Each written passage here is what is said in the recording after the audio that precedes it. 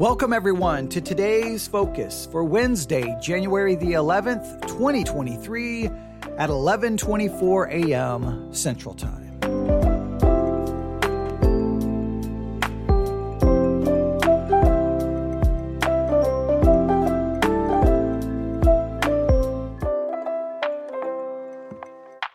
Today's focus, prayer and discernment. Prayer and discernment. What is the connection between prayer and discernment? I think this is a very, very, very important concept. If you've been listening to our Bible study exercise on discernment, you know I've raised some serious questions in regards to the issue. And I may have taken maybe my perspective is, well, we definitely know it's not within the mainstream, that I'm going to be in the minority of the minority, because that's where I always find myself. But I think I've asked some very important questions in regards to discernment. So I want to talk this morning, and I want you to focus in on this idea of prayer and discernment. And the reason why is because in the minds of many Christians, discernment really is achieved in some way, shape, or form to some level by simply praying for it. Lord, help me understand this. Lord, let me see this. Lord, let me understand. And we pray and then somehow think that now discernment arises from that prayer. And I'm going to challenge that a little bit, and I will explain why. I'm going to give you an example. So prayer and discernment. How should we understand this? How should we think about this? And I hope you will give this serious thought. Remember, today's focus is designed to try to be about 15 to 20 minutes long, where I hand you one thing to focus on throughout the day. Now, of course, every podcast episode I try to give you things to think about. But the goal here is to try to make it short in case you can't listen to everything else we do here on the Theology Central podcast. But the Today's Focus podcast series is to try to give you that one thing. So are you ready? All right. Prayer and discernment. Now, if you've been listening, you know we've been talking about discernment.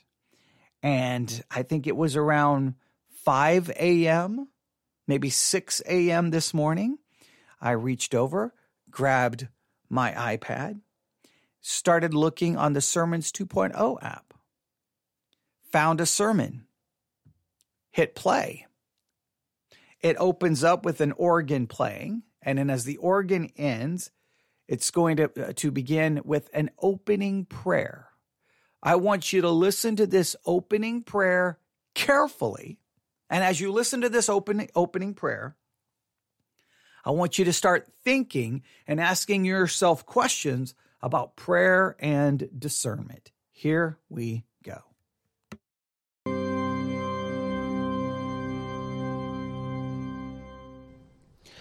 Well, here we are again. Welcome back to Bible Time. 1 Thessalonians 5 and verse 4, we didn't quite wrap up. We didn't finish. And then verse 5 is what we're trying to get to today.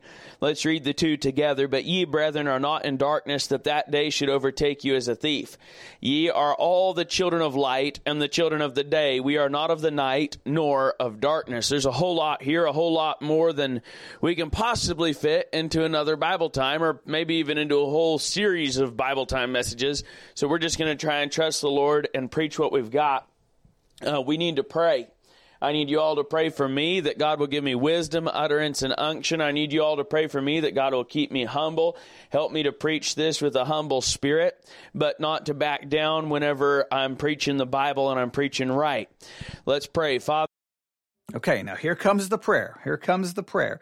And already you can kind of hear a little bit of it, right? I need you to pray for me that I will be humble. I need you to pray for me that I will have wisdom. I need you to pray for me. So they're already praying for God to intervene in the preaching, to do certain things for the preacher. Now, this is common. This is just your template language used in churches all across the United States of America and around the world. And I know I'm the one who raises the hand going, well, wait a minute here. I've got some questions.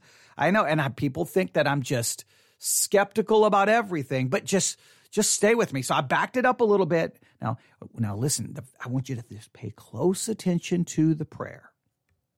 back down whenever I'm preaching the Bible and I'm preaching right. Let's pray. Father, in Jesus' name, I ask all these things that I've just requested prayer for, and you heard them, and you know that my desire, Lord, is to glorify you, and Lord, that I would not preach error. I do not. Okay, he's praying that I would not preach error, that I would not preach error. Now, this is a reasonable question. Now, we're going to go through the entire prayer, but this is a reasonable question. And I want you to really think about this, all right?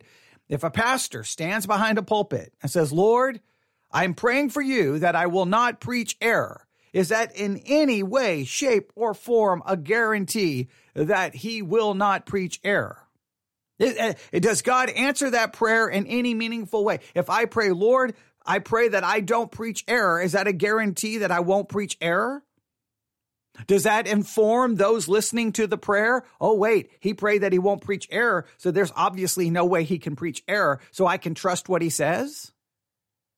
Because I found it interesting that in this sermon, he starts this prayer, Lord, I don't want to preach error. And then when he gets to Matthew 24, I think it's a total, complete theological train wreck. I think there are so many issues with it that it's not even funny. And I would preach the same. And if I was to pray, I would pray and desire the same thing. Lord, don't let me preach error. So how can he pray, don't let me preach error, and I can pray, don't let me preach error, and both of us would come to absolutely 1,000% different opinions and conclusions and interpretations on one passage of the Bible, Matthew 24. How is that possible?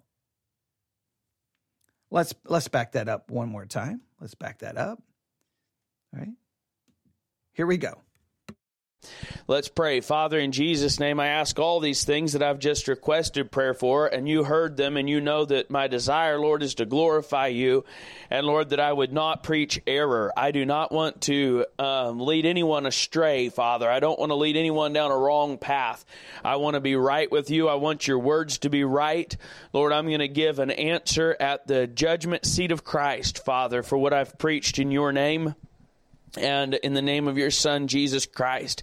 And I want to accurately represent your Son, Lord. And if I preach something wrong, I pray that you'd show me so that I can make it right. But all right, so he's praying, don't let me preach error, but just in case you don't answer that prayer, and I do preach error, immediately reveal that to me so that I can correct the error. So the concept is here, hey, Lord, I don't want to preach error, so keep me from it. Okay, but if you don't keep me from it, then at least make sure you let me know immediately. Now, once again, you see what this kind of sets up. At least on one hand, it sets up the idea to the audience, hey, look. He prayed that if he preaches error, that God would show him. And if God doesn't show him that he preached any error, well, then how can I say that he preached error? On one hand, you're kind of like setting yourself up that, look, I prayed that I wouldn't preach error, and I prayed that if I preached error, God would show me the error so nobody can accuse me of error. On one hand, it's kind of like setting yourself up that nobody can make an accusation against you. Of course, the people listening are still going to make the accusations and still charge you, but once again, how does this work? If I pray, God, keep me from error, clearly he doesn't think that that's a guarantee, because then he says, if I do preach error, even though I've already asked you not to let me, well, then I ask you to step in after I've preached the error and then show me that I preached the error. But what happens if you never feel like God showed you that you preached error? Then are you 1,000% convinced that you have never preached error, right? Like, well, God, and I've had people say this to me. I've literally had people say to me, we're having a biblical argument, a biblical disagreement, right? They're giving me one interpretation, I'm giving another interpretation, and I've literally had people say this to me. Well, God hasn't shown me yet that I'm wrong. God hasn't shown me yet that your interpretation is correct. Well, if we go on that basis, then how does discernment work? Discernment is, well, unless God tells me I'm wrong, then clearly I'm right. Well, then how does God tell you you're wrong? Well, maybe God is telling you you're wrong through me, so you're wrong. So how are you discerning whether you're wrong or right? This all has to do with discernment, all right? So I'm going to back this up just a little bit more, all right? Let's keep listening. Present your son, Lord, and if I preach something wrong, I pray that you'd show me so that I can make it right. But most of all, I pray, Lord, that you'd protect me from error, protect me from preaching things that are wrong, Father. All right, so now he's asking God, protect me from preaching error. Protect me from preaching that which is wrong. Now, I believe he preaches complete error before this is over when he gets to Matthew 24 and he basically obliterates the chapter. I mean, to me, he acknowledges a little bit of 70 AD, and then boom, he turns the whole chapter into obviously looking at a future prediction and not looking at it as a prediction for what would happen in 70 AD. I think there's major issues there. I think there are hermeneutical issues, interpretive issues. So why didn't God answer the prayer? Now, if I prayed the same prayer, I'm still going to hold to my view of Matthew 24. So why isn't God helping us? How does prayer impact discernment? I'm going to back this up one more time. Present your son, Lord, and if I preach something wrong, I pray that you'd show me so that I can make it right. But most of all, I pray, Lord, that you'd protect me from error, protect me from preaching things that are wrong, Father. Protect me, Lord, from my own stupid opinions and the stupid opinions of other people, Lord, because we're all just people, and we need your help, Father God. We need your understanding. We need your enlightenment. We need your Holy Spirit, Lord, to come and fill us and lead us. And so now he's praying that, hey, God, give us understanding. God, give us, in a sense, light.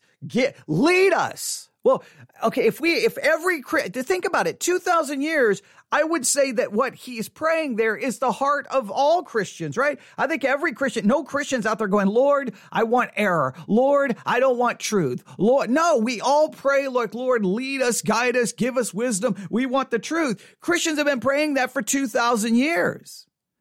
2,000 years later, thousands upon thousands upon thousands of denominations. Nobody agrees on how to interpret one verse. So when it comes down to it, in the most practical way possible, and I know this gets me in trouble, but I'm going to ask the question, all the prayers for basically discernment, understanding, truth, to escape from error has only led to thousands upon thousands upon thousands of commentaries that don't agree with each other, interpretation after interpretation that doesn't agree with each other, denomination after denomination who doesn't agree with each other. We don't even agree within Christianity on the basics of the basics. We don't agree on baptism. We don't agree on the Lord's Supper. We don't even agree on salvation. We don't agree on church structure. We don't literally agree on anything. So how does prayer and discernment work? I'm going to back it up again. Here we go. That are wrong, Father. Protect me, Lord, from my own stupid opinions and the stupid opinions of other people, Lord, because we're all just people, and we need your help, Father God. We need your understanding. We need your enlightenment. We need your Holy Spirit, Lord, to come and fill us and lead us and help us, Lord, so that we can understand your word. Lord, it's a really simple book, but we're worse than simple, Lord. We're foolish, and we need your help, Lord, to understand this book, and we confess. We need your help to understand this book. Now, this all is dealing with discernment is connected to all of this. So how does prayer and discernment work? This is something I really want you to struggle with today, right? Because look, I don't know how many Bible colleges, how many seminaries, Bible institutes that I've attended. I can't think of one time where you show up to class and you're like, okay, Lord, I pray you give me enlightenment. I pray you give me understanding. I pray you guide me into all truth as I take this test. And then I just all of a sudden, boom, boom, boom, boom, boom. God gives me answer. No, it doesn't work that way. You know that. I know that. You have to study. And if you take a person who's not even saved, and you take a person who's saved, one is praying, and they both do the exact amount. Let's say the one who's the Christian who prays does very little study, but he prays and he believes in God. And the person is not even a believer. They're like, okay, they take the same course, they do the homework, they study. I guarantee you the unbeliever will do better on the test than the believer. Because being a believer and praying doesn't equal somehow discernment. I have a hard time with this. Because in that particular case, it's about knowledge. It's about understanding. And I know I can read my Bible and read my Bible and read my Bible and read my Bible and pray and pray and pray and pray for understanding. But it's going to come down to what method of hermeneutics am I using? How comprehensive has my study have been? Have I infiltrated my interpretation with my own opinions, thoughts, or presuppositions? Like, have I my reading comprehension, my reading skills? Like, there's so much that comes down to it, and I think that's just very practical. But this is the idea that, Lord, I pray and you're going to give me the enlightenment. You're going to give them wisdom because, hey, we can't understand this without you. But if I pray to you, I get understanding of it. Well, Christians have been praying this for 2,000 years. Why is there no agreement on literally anything? And I want to make it very clear. You can have someone standing behind the pulpit at Bethel or any other headquarters of charismatic craziness. And they will say, we pray and we talk to God. And this is the conclusion that God gave me about scripture. This is my, and they're going to be praying, keep me from error. What happened? What happened? You can have someone who's Presbyterian saying, keep me from error. Let me find the truth. And they're going to baptize a baby. You're going to have a Baptist saying, give me truth. Keep me from error. Lead me. They're going to say, you shouldn't be baptizing babies. You're going to have some saying, keep me from error, lead me to the truth. If I said keep me from the truth, I apologize. Keep me from error, lead me to the truth. And they're praying that, and they're like, nope, we believe in open communion. Someone else like, no, we believe in closed communion. No, we believe in, a semi-Pelagian view of man. No, we believe in a reformed, total depraved Augustinian view of man. And we can go on and on and on and on and on. Everyone praying the same thing. All right, let's back this up a little bit and bring this to a conclusion for today's focus. I think you know what I want you to focus on today. Worse than simple, Lord, we're foolish, and we need your help, Lord, to understand this book, and we confess that and ask for your help today. In Jesus' holy name, amen. There you have the prayer. So prayer and discernment. What is the connection? How does that work? How does that work? Again, I've never met a Christian like, Lord, just leave me in darkness. Don't let me find the truth. Let me embrace error. No, Christians are always like, lead me into truth. Give me wisdom. Keep me from error. I want Christians pray that. And then something goes, something happens. So does prayer really impact discernment in any meaningful, tangible, practical way? Or is it just something we say and something we do? Or the reality of it, discernment is not impacted by prayer. It's impacted by our own study and our own effort and our own desire and willingness to do our best to understand what's written here, utilizing proper interpretive techniques and proper Bible study methods. Okay, I can hear some people listening to this going, what in the world am I listening to? I know, I'm going against the template, the way Christianity always talks about it, but I think it's a reasonable question. And now, for the next 7 weeks, we're going to keep studying discernment, and we're going to keep asking these questions. So if you want to start listening to that series, the Bible study exercise, and you can hear this, but we're going to ask these hard questions. I'm not afraid to ask these hard questions. I just don't think it works that way. I prayed for discernment, but boom, because he prayed for discernment. What happens in the rest of that sermon? I'm still trying to figure out some of the things he was saying. I'm like, wait, what? What happened just right there? What was that? Now, if he was to listen to some of my preaching, he would be like, wait a minute, what happened with that? He would tell me that I'm wrong. But I'd be like, wait a minute, I prayed for discernment. I prayed God would keep me from error. I prayed that God would show me the error. He hasn't shown me the error, so clearly I can't be in error. That's how come I do not believe when the Bible says the Holy Spirit will lead us into all truth that has anything to do with us. We've got 2,000 years of church history, and nobody can agree on what the truth even is. But I do know this, that for the original disciples and the writers of the New Testament, the Holy Spirit did lead them into all truth. And they wrote that truth here under the inspiration of the Holy Spirit. I believe that was an apostolic promise for the writers of the New Testament. I don't believe that applies to us, because if it does, there wouldn't be, how many different denominations could there be if God is leading us into all truth? How many different commentaries could there be if God's leading us into all truth? All right, you can email me your thoughts on this. newsif@yahoo.com.